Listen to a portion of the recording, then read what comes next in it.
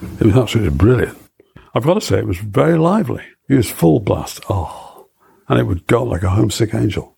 Welcome to the Avro Heritage Museum podcast.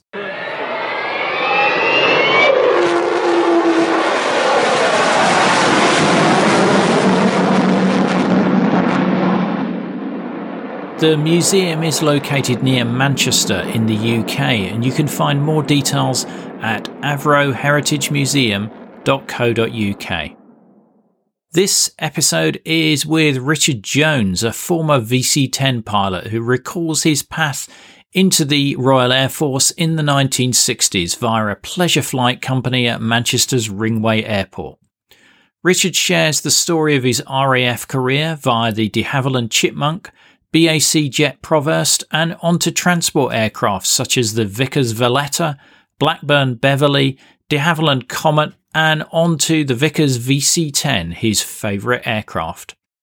Make sure you follow us in your podcast app to make sure that you don't miss out on future episodes. I'm delighted to welcome Richard Jones. I'm trustee at the museum. I have a particular sort of role towards human resources, HR issues, some health and safety issues as well, because that was a little bit my background before I came here.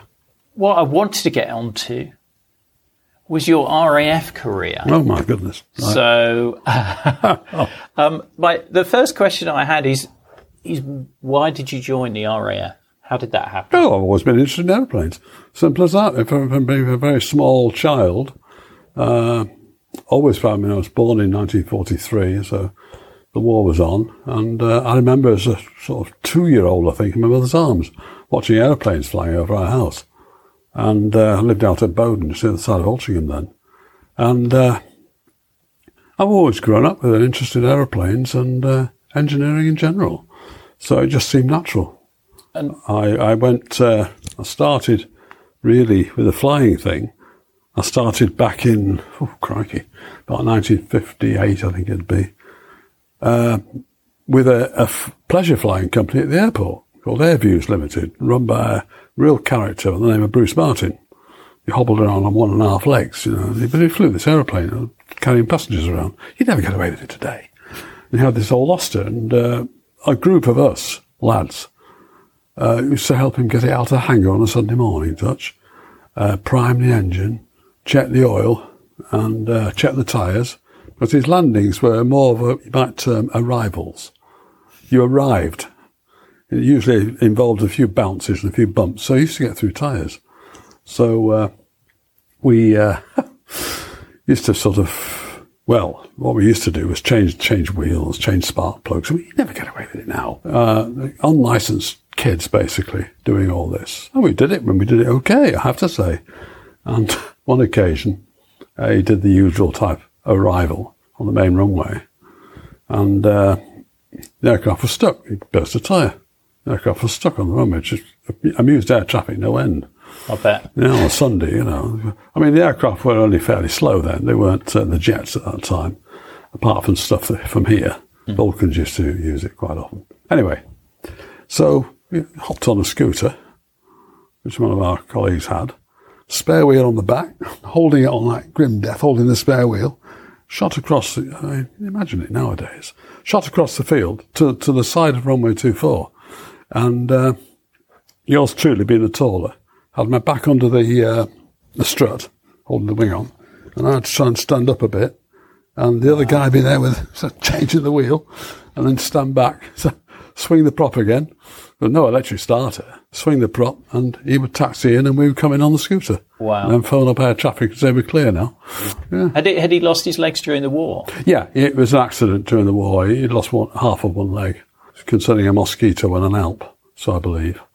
He was a great guy, he really was. Yeah. He introduced me to the delights of the ship in, amongst others. I've been teetotal until then, but, oh yes. Led you astray. Led me astray, and it's been a long, long story, really, and it's still continuing as far as I know. And at what age were you when you signed up to the RAF? Well, it was a bit of a long, fiddly story. That I applied about 17 when I first applied, and got knocked back because I had a complaint with my nose at the time. polyps in the nose. So I went into industry, and I was really sort of dischuffed, and I had a rather stormy meeting with the recruitment officer at Cosford, RAF Cosford, and so thought, blow it. So I went into industry, which was a mistake really, but hot-headed. I was very hot-headed then. So anyway, I went through that apprenticeship, and then I went back, thought I'll reapply. Now I've had these various operations on my nose, and amazingly enough, I passed. So I was about 22, I think. Yes, about 22 when I did that. And so I went down to Halton first of all, and then got posted to various outstations after that. Went through my sort of trade training, and the opportunity came up some years later to transfer to aircrew. So they don't do it now, but then they did. Now you have to have a university education. I didn't have a university education. But anyway, I hadn't let that stop me, to be honest. I'd got qualifications and that at college, had done college courses, etc. So anyway, I put in for flying aircrew duties, and I was lucky enough to be selected.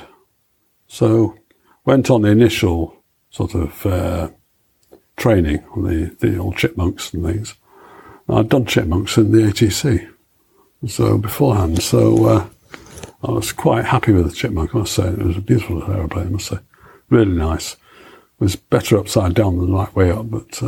and still flying right the way through to the end of the Cold War as well. It was, yeah. Oh, yes. I think the BBMF has still got a couple. Yeah, I think they have one of the Berlin ones, I think. Yeah, that's right. Yeah, no, it's a historical one, that. Yeah, so they've still got it. Such a superb little machine, really. Very difficult to replace. So went through that, and I went I got onto the JP, Jet Provost, after that. And but I was sort of, well, I was a little bit tall. I was taller than I am now, actually. And it was also inferred, too, that I wouldn't really cut the mustard on single-seaters. And it wasn't really my interest anyway. I wanted the big stuff. So I was streamed via the Vallettas and Varsities at the time to multi-engine. I went through the multi-engine route, ended up being posted to Lynham. And so what types did you fly to then train on those multi-engine types? No, you did a lot of it. You did a lot of the training on the Valletta, or Vickers Valletta, which is basically a military version of the Viking. And did some time on the Varsity, which was interesting. Very prone to engine failures. Certainly prone to leaking oil. And then I got a chance to Beverley. I got transferred to the Beverley fleet, which was entertaining. Because there you travel quite a lot as well. You know, because you're still in the old sort of, well, we still had a bit of an empire then. You're sort of flying down the African routes and this very slowly, very ponderously. But apart from losing a lot of oil, very reliably. A reliable old aeroplane, really. So what locations did you end up on those all around the world? All around it, yeah. Yes, you went all over the place. Seletar, Singapore, Akateria, Australia, Ghan. So Hong Kong on a few occasions. So flying to Australia, what aircraft did you fly to Australia? The Australia trips weren't in Beverley's. They were in the... I went on to the Britannia fleet and did some time on the Britannia. I was a second officer, such, you know, and a very junior second officer at that. And but that was worthwhile. It was a lovely thing. That was a lovely airplane to fly, and did very little in the way of landing them or taking off on them. The captains of the time were very sort of possessive, shall we say?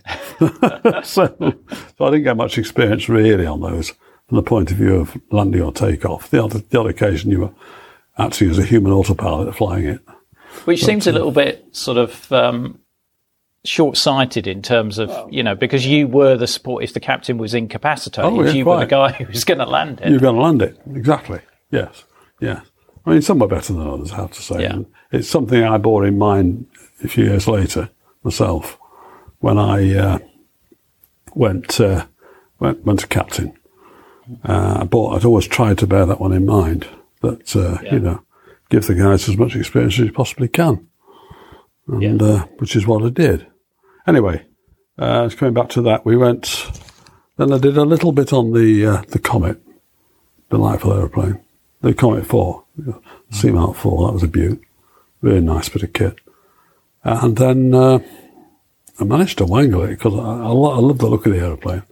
And being interested in aircraft and engineering, it wasn't just this sort of bus driver job. I liked what I was doing. So I thought the VC10 looked so wonderfully attractive. I thought, got to go for that.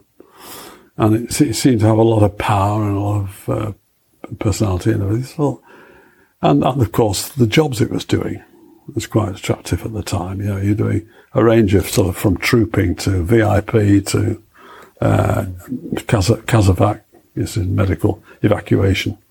So I got onto that. Got onto it with 10 Squadron at Bryce. So I went across there. And again, as a junior sort of first officer.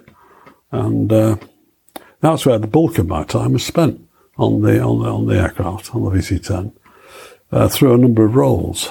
We were doing, as I say, the VIP stuff and the trooping. Yeah. And did one of the things that stands in my mind, we did some of the medical evacuation from the Falklands. Right. And for Ascension Island, that sort of thing. And then later on, we were able to fly into Stanley when they got the runway sorted. But that was always very worthwhile, obviously. Very worthwhile, that was. And I always found the aeroplane a completely delightful thing to fly. You hardly needed an autopilot. It was so good. I mean, I had a go once in a 707 to a friend of mine, slightly illegally, but I managed to have a go in a 70. And that was sort of yawing about the sky. You had to sort of really, you had yaw dampers on it, but they were only limited success. Aerodynamically, it wasn't a patch on the VC10. Because the VC10 was designed for relatively short runways as well, that's right, it was. The VC10 was compromised a little bit when it first came out because it was designed around specific BOAC requirements at the time, which was the Empire routes down through Africa, mainly. And as you say, shorter runways, you needed a lot of power, you needed a bigger wing than you'd otherwise have. So obviously that extra wing area is extra weight, extra drag. So when the plane first came out, it didn't meet the drag requirements at all. And funnily enough, one of the members here, Joyce Mason, her husband was the one who worked on the so-called beaver tail between the two engines on the VC10. You've got this sort of scalloped thing comes out, like a sort of thin area between the two engine exhausts. And he designed that to cut down on the drag losses. And originally it wasn't fitted that, and the drag losses were quite high. And it did actually largely resolve that problem. So it gave it its anticipated drag reduction, which of course helped the range. And it was quite popular with passengers, I understand, because it was quite quiet. The cabin was quieter than a lot of jets of that period. Yeah, it was. Unless you were sat right at the back, where it could be quite noisy from the air intakes. But apart from that, it was quiet, comfortable, and very smooth. Because you've got a clean wing, which was extremely aerodynamically very efficient. And it gave you a very smooth ride. But the problem with it was, as I say, it was tied around to a particular airline's requirements. So other airlines didn't necessarily want that. They wanted a trade-off for the sort of short runway capability. Okay, we can use longer runways, but do transatlantic. And so Vickers did actually bring out the stretched Super VC10, which had an extended wing and uprated engines and the extended fuselage, about 20 feet extension, which served the North Atlantic equally as well. It was really, very, very popular on that run, very popular. For the reasons you mentioned, it was very quiet in the cabin. And then the RAF got interested in about 1960, well, when it first came out, about 1964. They got interested and put an order in 65 for 14 of what they call the C Mark 1. And that was a hybrid aircraft, that's one of them. I was outside. It was a hybrid. Basically, you got the standard fuselage with the the Super's tail, but the Super VC10's tail had a fuel tank in the fin. It had that, and it had the uprated engines of the Super VC10, the slightly bigger wing, but the shorter fuselage. So of course it went like the proverbial. And the only other modification really was it had a cargo door in the side, a big door on the side of the fuselage, on the port side. And I think that was the extent of a reinforced floor, reinforced freight floor. Apart from that, it was pretty much as per the civilian version. Because the military version, the seating arrangement was backwards, wasn't it? Correct.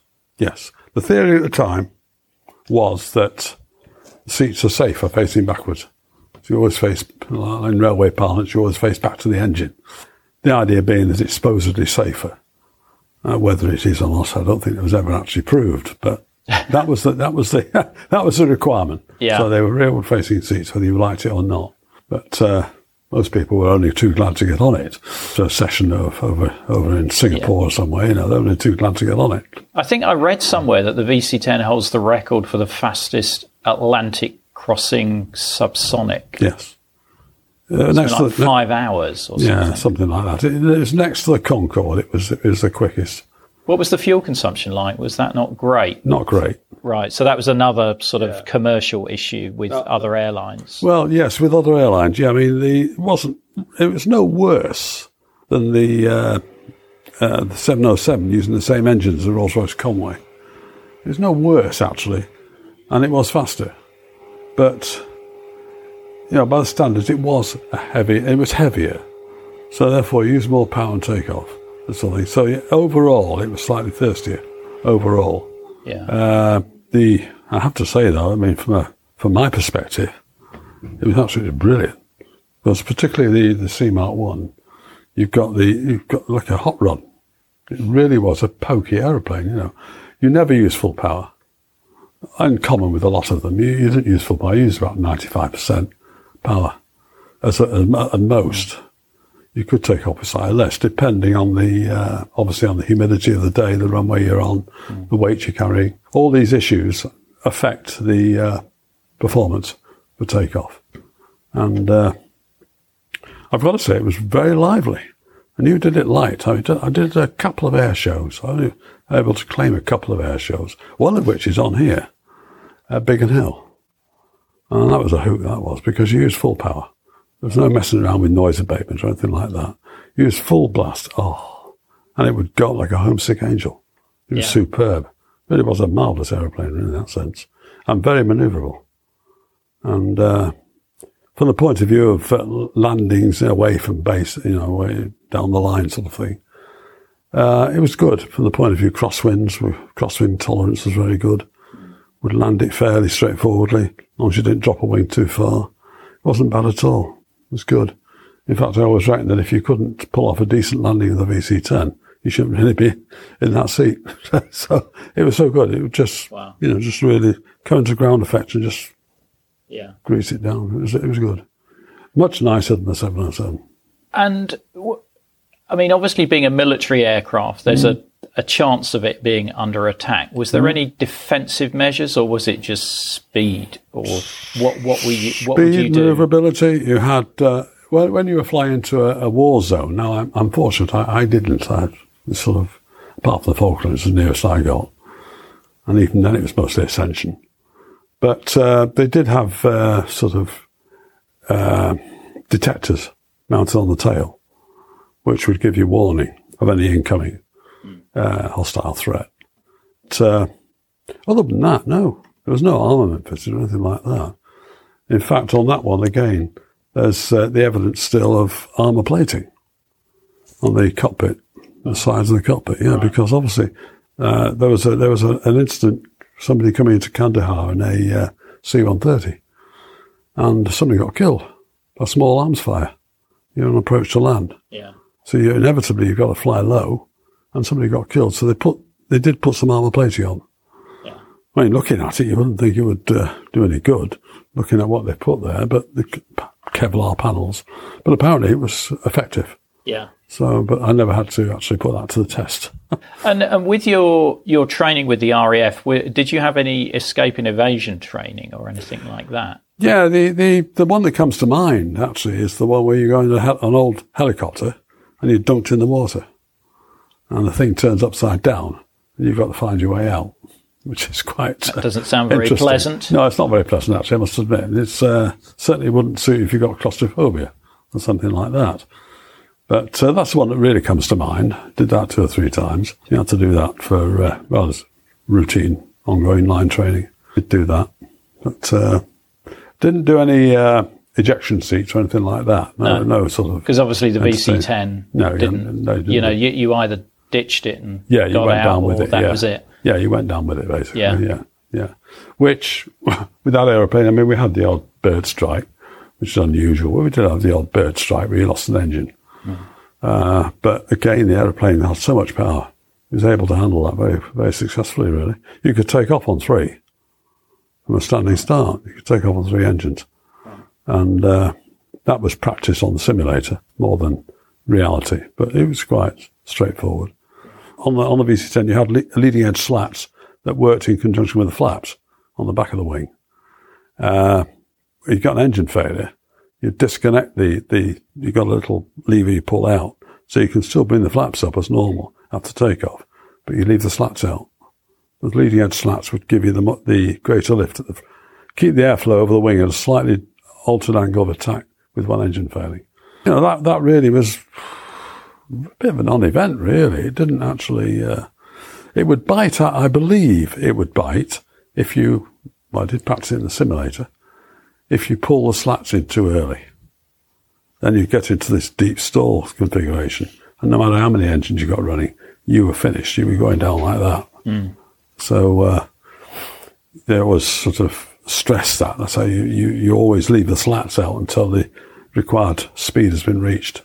Because if you pull them in too early, and the Trident suffered from the same thing.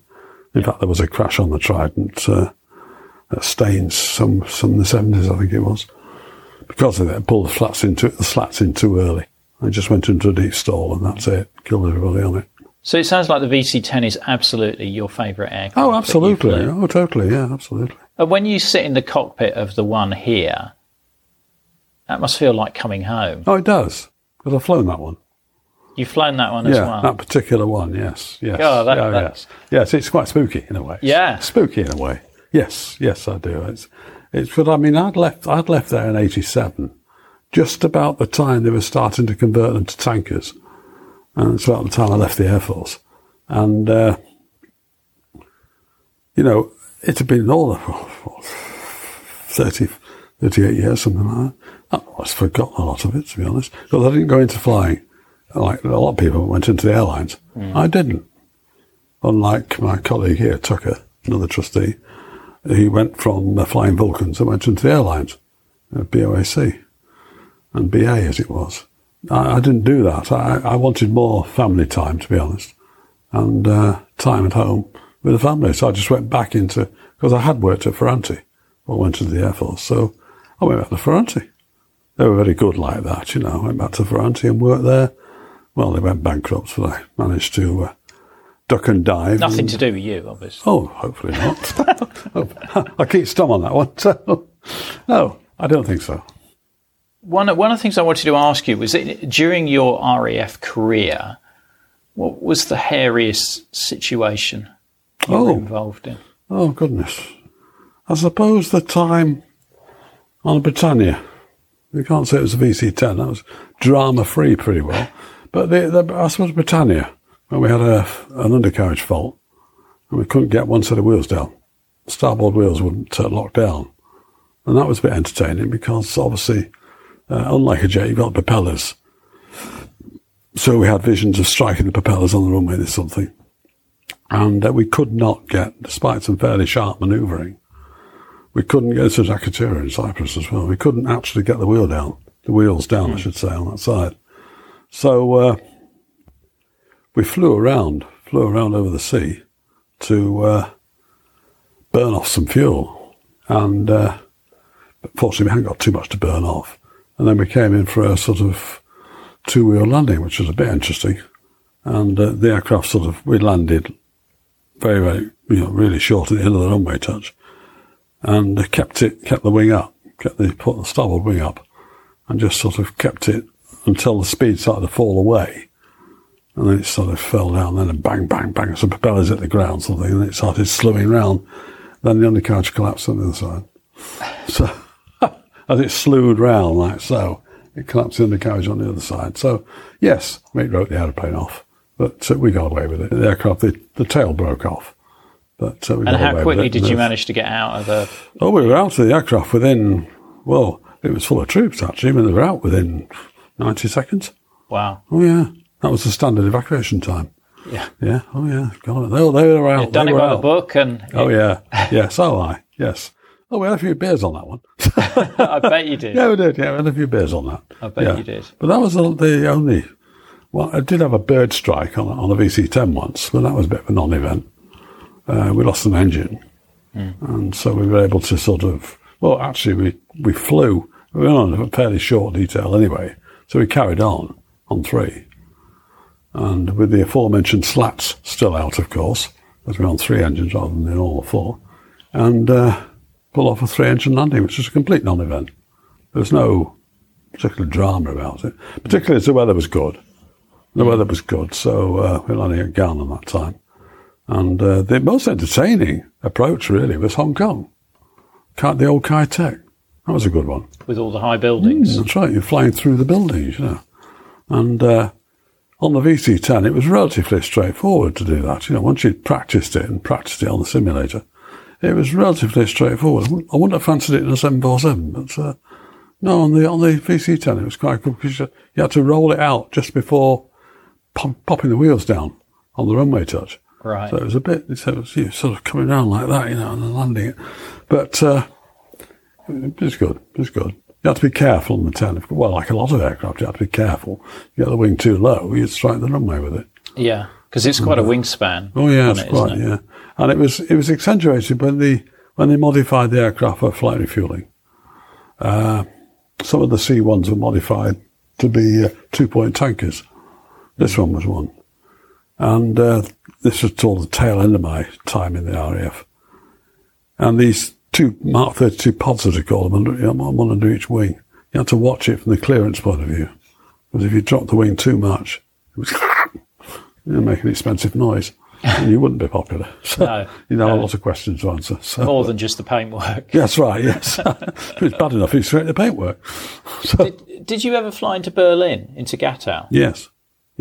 What was that like? Because it was obviously a much lower altitude because of the air corridor. That's right, you're flying on the air corridor, yeah.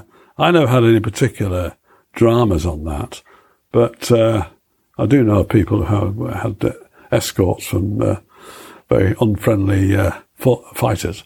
Yeah, you know, with red stars on the wings. Red stars on, yes. I never worked out where they came from. No, but I can't really say I had any drama myself doing that, but had to be very careful. Yeah. Very precise. And Gatow's was a ex-Luftwaffe base, I think. It was right on the edge. Yeah. The almost the perimeter fence was the border with East Germany. That's right, yes. Oh, yes. Oh, you had to be very careful. Very prim and proper, everything you did. Is there anything else we've missed or any great anecdotes that you've got that we've not covered? I'm sure you must have a set of anecdotes that you roll out at your... Well, I don't know. I mean, don't forget I haven't done this for years. No, as regards anecdotes, I suppose some of the people that I've met on the flights I did, well, the Queen comes to mind, and the Duke. He was always very hands-on, as you can imagine. Up on the flight deck? Oh, yes. Oh, yes. Oh, yes. Oh. You didn't argue with him. Not that you'd want to, actually. He was a delightful bloke. He really was a delightful fellow. He really was. And, he was very good. He had a touch. He had a feel. He had a touch for it. No question. He was good. And he was good at his sort of what-if question. Now, what if I pull this lever? What would it do now, you know? Well, sir, if you don't mind, I'd rather you didn't touch that one. So, but things like that. But no, he's very knowledgeable and he was very good, a bit forceful. But then that was okay. I was happy with that. Were you introduced to the Queen as well? Yeah, yes. Oh, yes. Yes. Oh, yes, I had to go back into the cabin. Yeah. And you introduced, yes, ma'am, you know, yes. But that was all really, it wasn't really in-depth conversation. I had a more in-depth conversations with certain politicians on some of the flights. Maggie Thatcher, she was quite interesting. And what did you talk about with her? Oh, Falkland. Yeah, really, it was just after all that. Right. Okay. Yeah, so she was on the crest of. Oh, she was on the crest. She was. Yeah. It was about 83. About late 83 it was, and I had her, and she was very interesting. Coming back from Washington DC, and she was very interesting. Very interesting. Enjoyed talking to her. And what else do we have? Oh, we had a Prime Minister whose name I like to forget. He was elected in 1997. Anyway, I won't go there. But I had him. Yeah. I had him as well, yeah. Who, actually, I have to say, despite all my thoughts, he was very pleasant. Yeah. I had no argument with him at all. He was very pleasant. Man to man. Very polite, very easygoing. So, I've had a few people like that. I don't think I'm not very good at anecdotes, I have to say. Not very good. You're doing pretty well at the moment. I've picked up some great ones here. With landings minus, a bit of undercarriage. Oh, yes. Undercarriage was always a bit entertaining. That was, wasn't it? Yes. Well, Richard, it's been an absolute joy talking to you. Thank you. And hearing your stories.